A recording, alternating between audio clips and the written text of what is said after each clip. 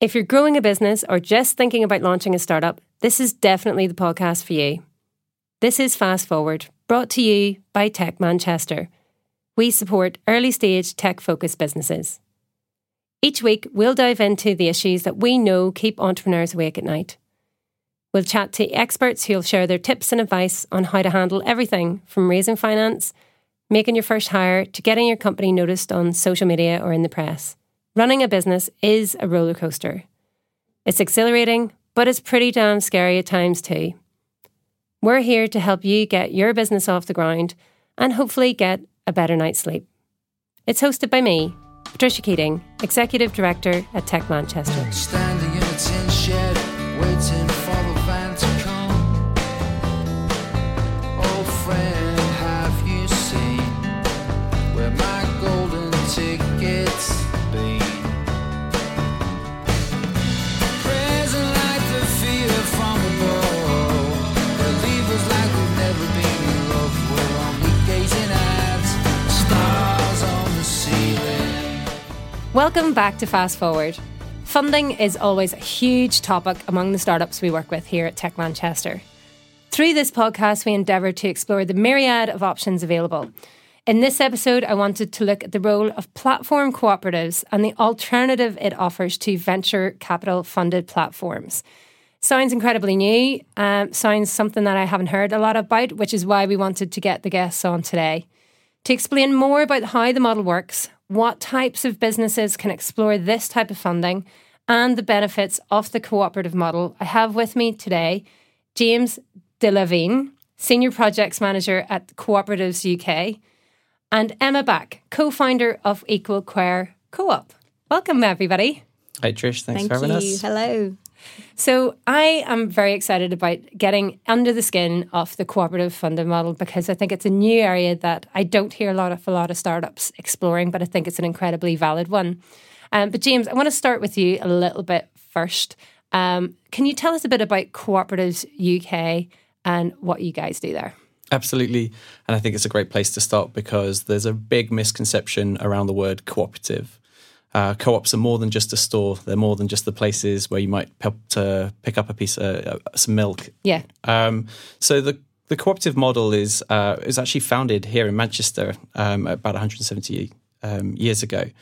And it's now a global movement. And in the UK, there are 7,000 cooperative businesses operating in every sector. So from energy to health and social care to retail. And it's a model that we feel as the trade body for that movement that has huge potential going forwards because cooperatives address real needs. They're member-owned businesses. That means that the people working or that are closest to the business have a stake and a level of control over that business through democratic participation. So co-ops are well-rooted. They've got a really long history and Cooperatives UK is keen to promote that. So we have a mission to promote, develop and unite the cooperative movement in the UK. So that's our role. Nice. So the, I guess, industry and obviously how we've evolved, we're talking about the fourth industrial revolution now. So no doubt that has had an impact on the types of businesses that you're looking to engage with. And that's where this sort of term platform co-ops has been coined from. Can you elaborate to us a little bit about what that is actually looking to target or what it actually means and how the funding model actually works? Sure. So platform co-ops is a relatively new term, but it's a form of cooperative business that exists utilising the platform model. And the best way to describe it is to think of existing platform businesses that we use in everyday life and then try to flip that in terms of its ownership structure. So imagine a music streaming platform, for instance, Spotify, but that was owned by the artists and the fans of the music. Now, that actually exists. There's a fantastic platform called Resonate out there. Or imagine if if drivers owned Uber. Yeah. So it's really taking those everyday platforms that we utilise and we become dependent on for products and services, but changing the way that those businesses are owned and fundamentally re-engineering the ownership structure so that the benefits, the proceeds of those businesses don't leave those closest to it. So they're not going to distant shareholders, but they're being retained by the people generating the wealth or the the labour. Yeah. So it's almost like investing for good. Yes, absolutely. Nice. And I'd say that the platform co-op movement here in the UK and through our work is very much aligned with the Tech for Good sort of movement, the Zebras Unite movement. And so we're seeing a lot of interest from those areas. So from founders who are looking for alternative ways to establish their business that enable them to retain a level of control, not just at the start, but sort of in perpetuity. Mm. And what are community shares? Like, how does that work? Sure. So there are community co-ops all around the country, and these are quite a lot of these community co-ops have been saving local assets, quite often pubs. So the local pub might be closing down, and the community around that pub say, we want this, we think it's an important asset in our area. So they collectively come together, they form a cooperative, and they raise the capital in order to save that asset, and they become co-owners of that pub or that library service or. There's some great examples. In fact, there's one just a stone's throw from here, the Hume Community Garden Centre. Really? Has just raised a significant amount of capital to develop its infrastructure. Yeah, they have. Yeah, and so there's those examples. I didn't know that they were cooperative. Though. Yeah, I know Rachel. Right. Okay. So and there are other examples here in the city and all across the country. In fact, community co-ops, over 500 community co-ops have raised over £150 million in what we call community shares over the last 9 or 10 years. And that's leveraged in a further sort of 150, 200,000 in debt or loan finance, grant finance, etc. So it's quite an established model. And it's a way that the cooperative is able to raise capital by issuing shares. And they're withdrawable shares and non-transferable shares. So these are shares that you can purchase as an investor, but you can't trade them on an open market. But if you do want your money back, you can then go back to the cooperative at a later date and say, I'd like to withdraw my shares, and that may be done over time, or that might be in one go. But it's like a shareholder agreement. Absolutely, and it's your co-founder gets first dibs. Absolutely, and it's proven. So it's a really well entrenched model for community co-ops, and we see it being mirrored in the platform co-op space. Nice. So rather than a geographic community, you have a community of interest. And we're starting to see some traction in that space, and I'm delighted that Emma's here to talk about her experiences with that.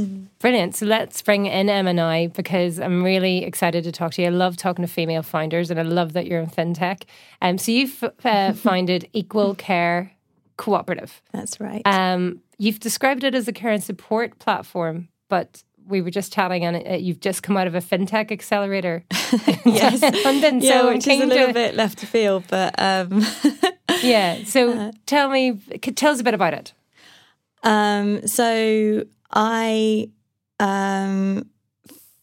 Equal Care Co-op came about because my background's in social care, and I kind of came across this idea in social care called co-production, which is kind of pretty well established now, but essentially it's about people who are receiving the care and support, and to some extent the people who are giving it having an equal say in the design and delivery of how that support's given, and then also kind of giving it themselves, so through peer support and things like that.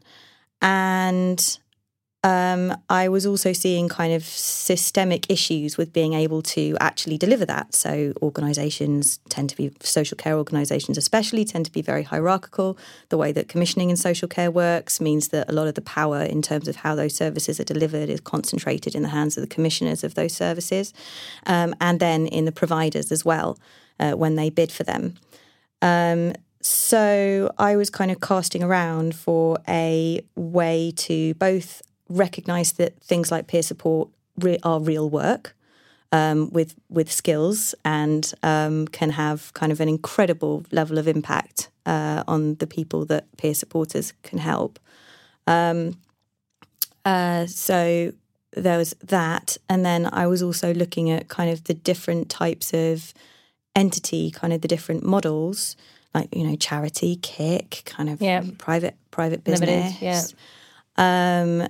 And none of them really fit. My background wasn't, I'd never really heard it. I mean, I was like, the co-op group, milk, and yeah, it was this kind of weird moment where I sort of like, moment, kind of, this is why cooperatives exist, because they've already gone through that, all of that thinking around ownership, user voice, and kind of the the ability of the people who are directly involved in that business to control it, rather than this kind of just being kind of at the receiving end of it. And then so I came across platform cooperativism, which was and how did you come across that? Because that's what I'm really interested about. So that's Trebor Scholz. He's the one that he and Nathan Schneider wrote a paper together in 2016, I think, is when it was published with the New School in New York. And it was basically this kind of excoriating rant about platform businesses today and how they are exploiting both the workers and the people who are using those services. Yeah. So the advent of the gig economy. The advent of the gig economy, kind of really high take rates on the per hour charges, the huge amount of money that's kind of flooding into this area with in Silicon Valley and beyond. And I like think of platform businesses as like the hungry crocodiles game, kind of wherever you look. You're like, oh, there's another one. There's another one. And there's about 15 care and support platforms that have popped up over the last 3 years as well. Where the Finance Innovation Lab comes in was kind of going back to the peer support piece and going, all right, well, there's not very much money in the care and support system at the moment. Hopefully that will change. But looking for a way to both kind of recognise that labour of support that both peer supporters and community volunteers offer, and being able to embed an alternative currency of some description into the platform. That's that, and also transparency and visibility over the budgets that people get given by local authorities over there to spend on their social care, which at the moment is very opaque, very difficult to manage. So those kind of two elements were why we were on this incubator, which was a real insight into the ethical finance world, but also sort of fintech and startup and equity stuff. So tell me a bit about how your specific platform works then. What will it aim to do? So its core work is to be matching people who are looking for support in their own homes with people who are qualified and able to give it, and being able to make use of the fact that we're a cooperative, and also kind of we're building a platform, so that has kind of efficiencies bedded into it to enable those workers to be paid a much higher hourly rate than is the norm at the moment, which is kind of minimum wage and often below, actually, for many of the care agencies. So that's kind of the business model. Yeah. But it goes kind of, it's like we're very inspired by this self-managing method of organising, which comes from the Netherlands, called Buurtzorg, which is called neighbourhood care. It's called Buurtzorg. Okay. Buurtzorg. Which is neighbourhood care. It's like really, it's getting very sort of popular over here. Sort of the NHS are excited about it, and various local authorities. And it's essentially kind of peer-led teams. But we're looking at that from a much more sort of grassroots community model. So it's not just kind of professional care workers that are in those teams. It's volunteers, it's family members, it's people receiving support as well. And those circles are kind of the locus of authority, really, for how the care and support happens in that area. And then can make use of the platform for both things like around kind of quality, managing risk, the recruitment, and then sort of the infrastructure for care coordination, and recognising those volunteer contributions. Not to mention bringing in the business. Definitely the piece that keeps the wheels going. Yeah. So you've been going, you were saying, 12 months now. And James, how did you and Emma... or how did Emma find the co-op? How did you find Emma? What happened? How are you both sitting here? How did that all come about? And what's the process a startup might want to go through to find out more about this? Sure. So Emma has this, I think she said, found the idea of the co-op model, and the Cooperatives UK hosts events across the calendar to try and engage with our existing membership, but encourage new entrants into the market. And so we share ideas, stories, best case scenarios, etc.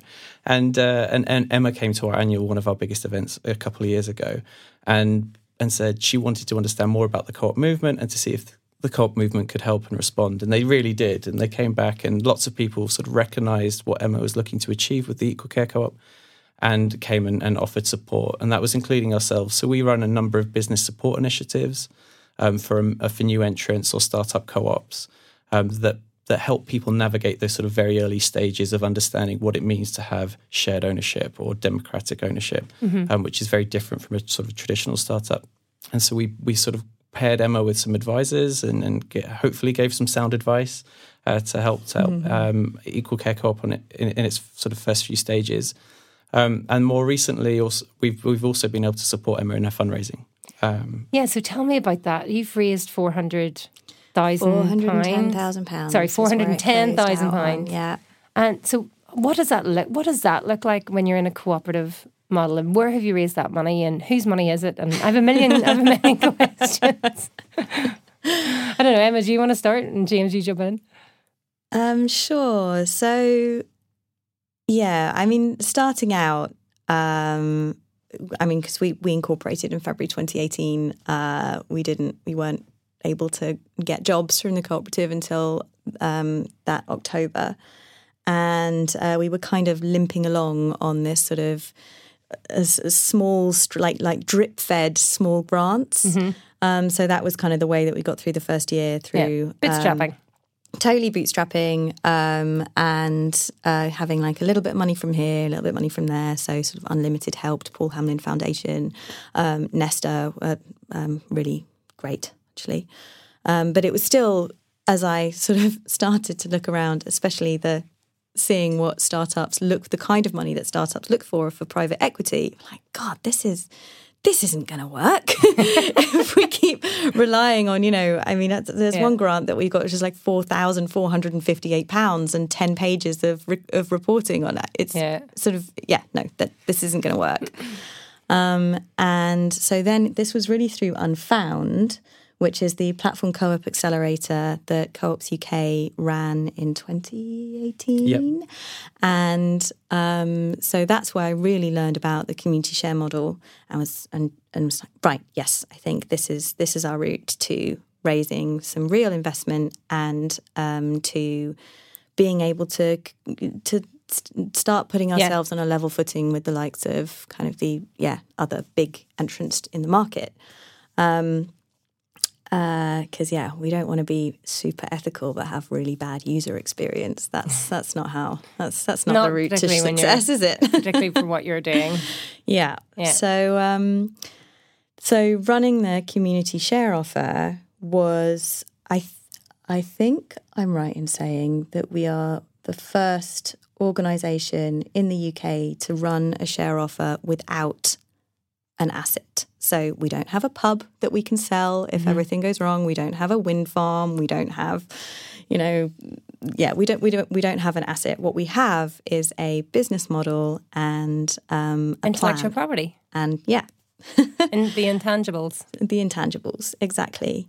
So community share offers had never been used to raise finance for that kind of digital business before, whereas in the kind of equity startup world, this is so common. They're, to a penny, and in terms of where the money came from, I was expecting to know maybe 80% of the people who put money in. We had an average investment of £2,500. That's excluding the institutional investment from Co-ops UK.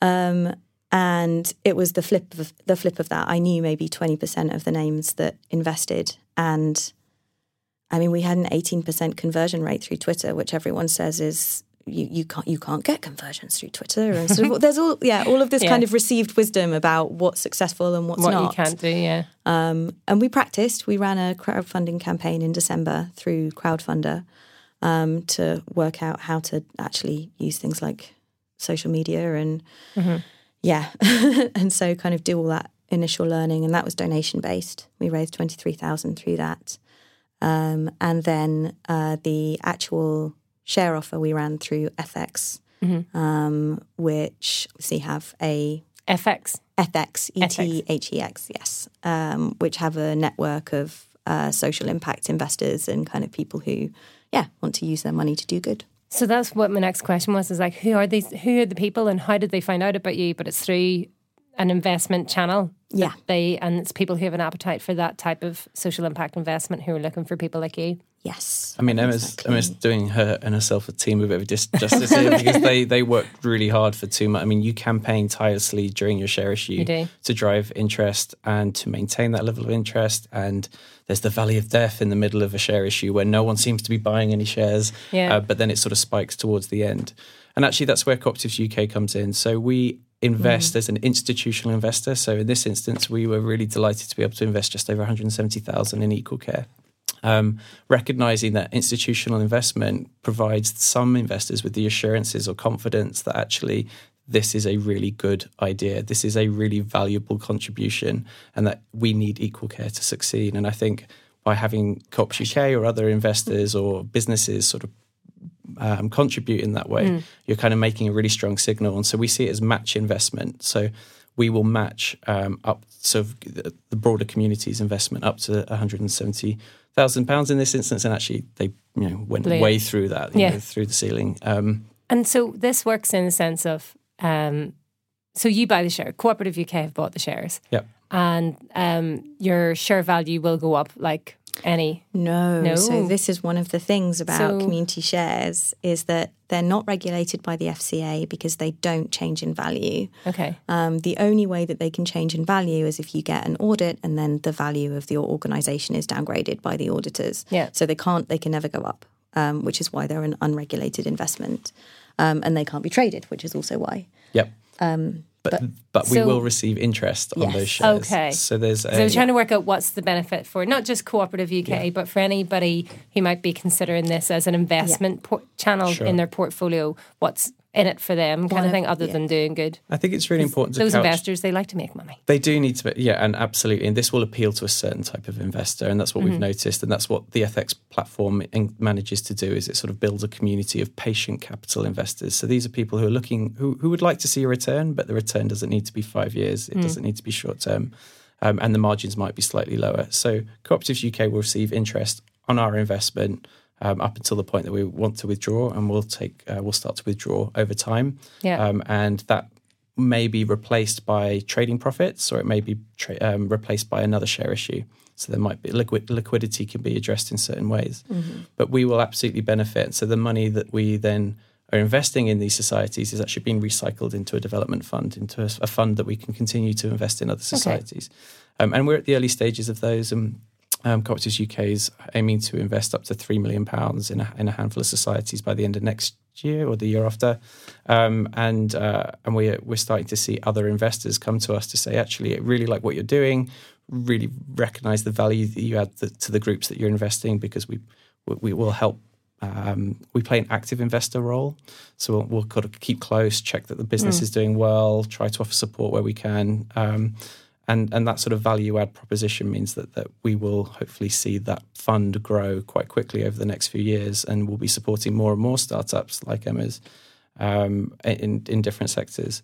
And that's really the ambition here, is to sort of say, look, it's completely possible. There's you can definitely encourage a community of interest to invest. The business models are sound, the investments are sound.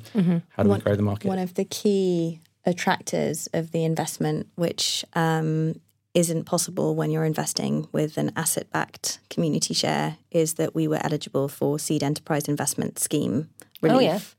So individual investors were able to get 50% back off the value of their investment through tax relief, both from income tax and capital gains tax. So there was a potential for them to, I can't remember the percentage, but it was something like around 60-something%. But that if they took full advantage of that scheme, they could just immediately get that back.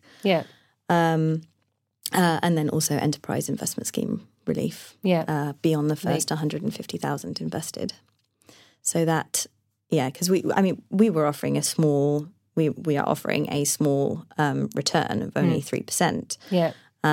So the SEIS, EIS really, really helped. It helps incentivize the investors. So for investors that are looking to maybe have a little bit of a diversity in their portfolio, or looking to balance some of their more commercially driven decisions with some social impact and sustainable investments, that the cooperative model is the way to go. This ethics capital platform, is that run by the cooperative, or who runs that, or No, where does that come from? It's an independent, and then there's a couple of intermediaries in the market at the moment that will host your share issue, so we'll help facilitate the sort of the capital raise during that point, and we encourage either or, depending on the sort of the nature of your business and who your audience is going to be. And some societies or some co-ops will just go alone, so they'll just put it onto their website. They do all the marketing themselves. They have a strong donor base locally, and they're able to reach out. If it's the local pub or whatever. Absolutely. But when it's you're going to be on your Facebook page. Yeah, but with Equal Care, it's nationwide. And I'm pretty sure it's nationwide in terms of your investor base. Oh, I love the idea of it. I think it's brilliant. I mean, putting the power of caring into the hands of the actual carers who are delivering it. And the people receiving incentivizing them to multi-stakeholder. Yeah, amazing. So you mentioned, Emma, in your chat there about Unfound. James, I think you might want to elaborate on this. Is this the accelerator Yes, program? that's right, yeah. Tell us a bit about that and who it's open to and how we can get involved. So Unfound is a partnership between Cooperatives UK, a really wonderful organisation called Stir to Action. They're a magazine that talks about the new economy, and they deliver a handful of programs, and it was a program funded by the Cooperative Bank. So we ran a pilot accelerator, and we supported 8 co-ops in 2018, Equal Care Co-op being one of, and the most successful out of that cohort. And then this year, because this is such a new space, we recognised that we needed to do a bit of campaigning on the topic. So we took the message out on the road. We travelled to 14 different cities, and we engaged with the Tech for Good networks and other areas to try and say platform co-ops are here, they're really viable. And since then, we've seen some traction with entrepreneurs, startups, looking to say, how do we learn more about this? What are the implications for me as a founder adopting this model? And so we're now having conversations with funders and partners to look at putting perhaps a more developed program of support available into the marketplace for 2020. So that might be longer term incubators rather than accelerators. We're looking to grow the investment fund further so that we can continue to match invest with others. And we're looking to support some of the next Equal Care. So we need more examples in the marketplace to be able to signpost to. And we're seeing those come through already. So as a result of Unfound, as a result of the fact that this is a global movement gaining interest. In fact, there's a really great conference that we'll both be in presenting at later this year. Where's that? In New York, which is kind of in York or New York? New York. Okay. So convened by Trevor Schultz. Yeah. So there's a really there's around 300 platform co-ops globally, from Brazil to North America. But in the UK, we're seeing some real traction in new audiences, and so. We're going to try and continue to promote that message. And when we do talk to people, it really seems to resonate.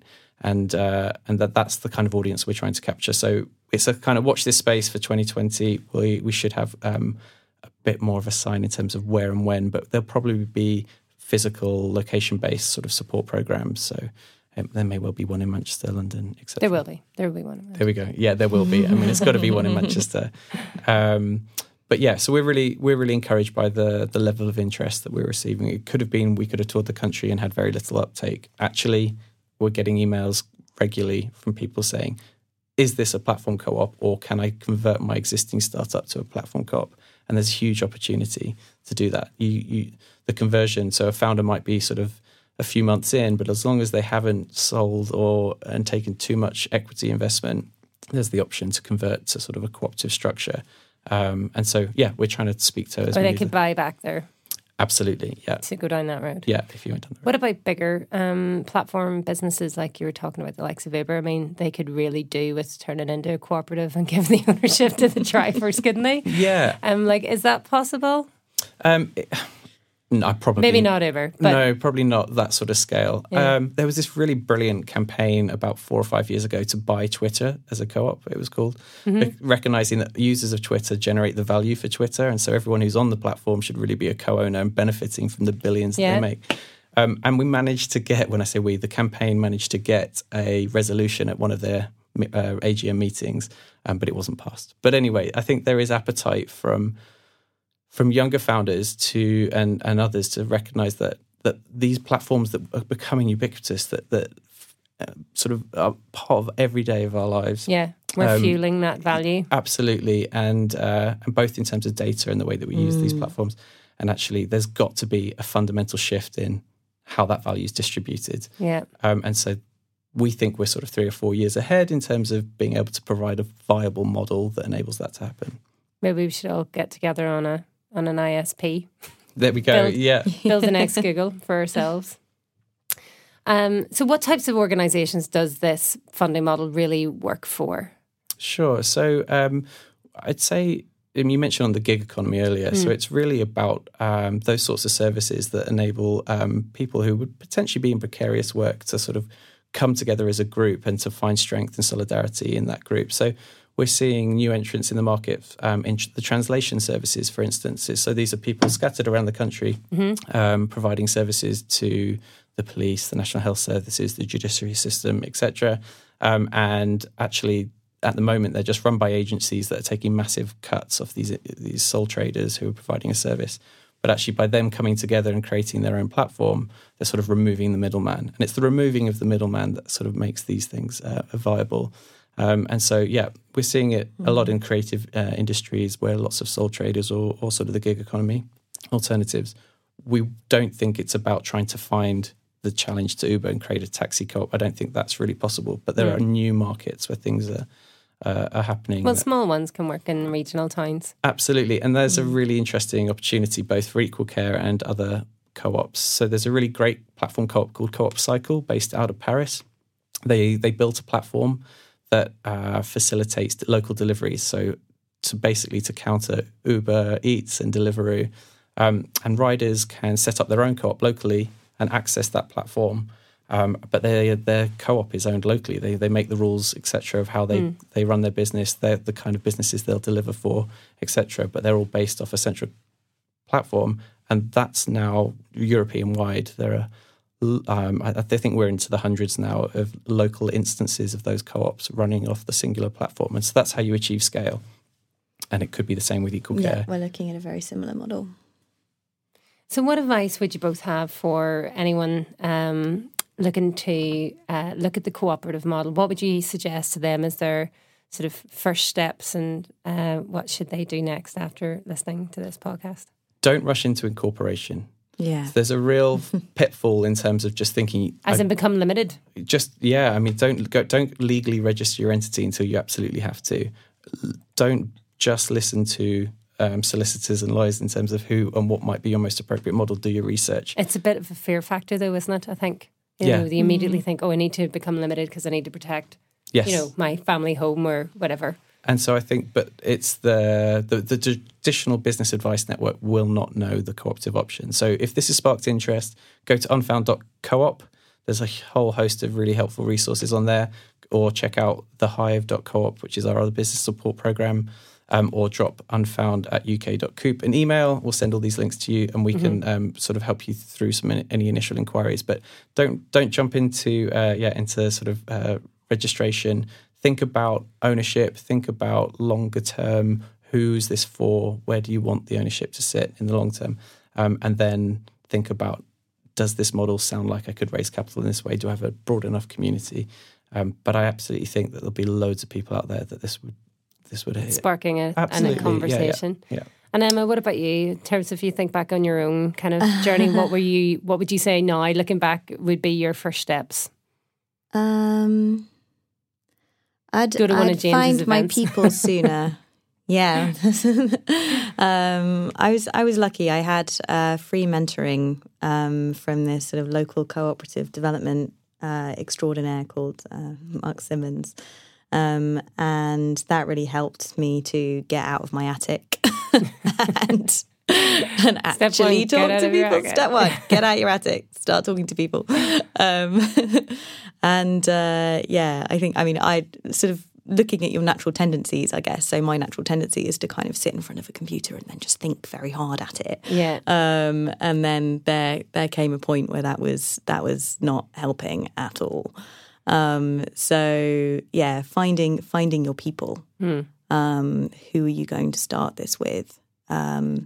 Yeah, I'd say Yeah. building your team's really It's key. We get quite a so lot of inquiries fundamental. from people who sort of say, I've got a great idea and I want it to be a co-op, Yeah. but you're not a co-op when you're one. So you need to find those co-founders who are willing to work on those terms in terms of sort of shared ownership. Yeah. Aligned. Values. This is what it's going to look like. Absolutely. You know.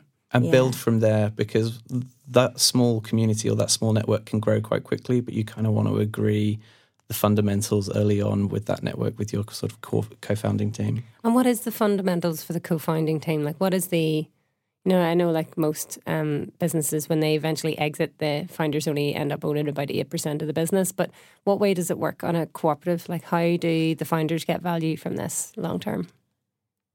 There Other are a than- few models, aren't there? So there's anything from Stocksy, which has got 3 categories of founders. So that's like a rival to Shutterstock, stock photo sales.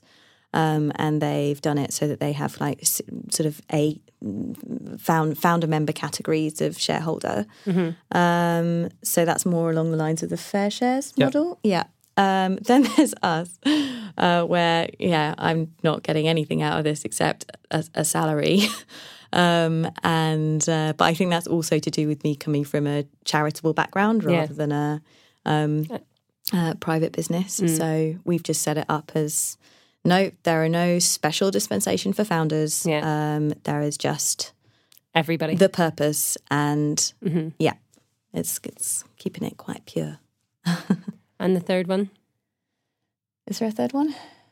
No, you can. The beauty of the co-op model is you can structure it in any way you kind of want. So you can be any legal form and still be a co-op. In terms of how you compensate founders for that early sweat equity, for instance, that can all be written into your governing rules.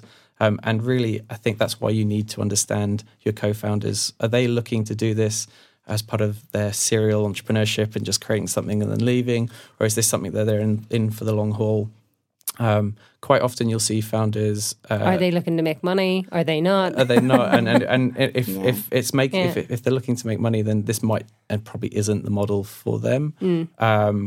But They'll make some money. They just will, not absolutely. huge amounts. And co-ops have to be businesses. They have to be trading to be viable, and otherwise they're not doing anyone any good at all. So you need sound business principles. You need a sound business model. You need a real route to market. You need to be able to develop your platforms and all the other things that a traditional startup might want to. But you also need this authentic engagement with your community. And your community may well be co-founders, and so you need to listen to their input and listen to their... I think the other massive difference is that as a founder of a private startup, you're looking at selling your business at some point down the line, and then you're kind of looking at these things like earn-out and the amount that you're eventually going to sell that business for, and then you're kind of multiplying that by how much equity you've got. Whereas a platform co-op, I mean, we don't want to be sold. We've made it as difficult as possible to buy us and to be as unattractive as possible to any, So it's a very different approach, because you want to build something that's sustainable and that keeps that keeps the ownership where it needs to be, which is the users of the platform itself. So it sounds like you're building a legacy. Maybe. You're definitely offering security over the longer term. This is a really interesting stat. So every year Cooperatives UK does a sort of state of the nation report on the size of the cooperative economy. So this year the cooperative economy is worth £36 billion to the British economy.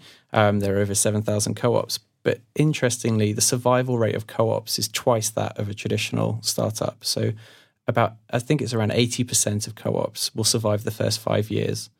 Whereas traditional startups, it's near about 45%. And one of the reasons that is because of the vested commitment of the founding members or the membership, because it's their business. They collectively want to make sure it's better, rather than that's just my job. Yeah, absolutely. And so, and that's where the real value and the cooperative advantage sort of comes right from the outset, is that everyone's vested. You have collective interests that are shared in making sure that business succeeds over the longer term, and that definitely provides assurances that you might not receive in other sort of traditional business models. Lovely. I've really thoroughly enjoyed the chat with both of you this afternoon, and hopefully that has lifted the lid on a potential new funding channel for many businesses out there. I think that you may find that you'll get a few inquiries after this. If you have any other questions around... We're also, I need to say this, we're recruiting because we've just run a successful community share offer, so we're growing our team. We're kind of bringing our dev team in-house, so there will be both developer roles and more kind of operational focused roles on our website in the next kind of, 4 to 6 weeks, say. And they will have an opportunity to own part of the business. Absolutely. Amazing. Yeah. Definitely a unique offer, and not too many of those out there in Manchester at the minute. If you have any further questions around cooperatives, how to start on this journey, we'll include all of the links that James and Emma have mentioned today in the show notes. Look up unfound.coop and you'll find all the helpful information and useful content there. But for now, we hope you get a better night's sleep. Thank you. Thanks very much. Cheers, Jess.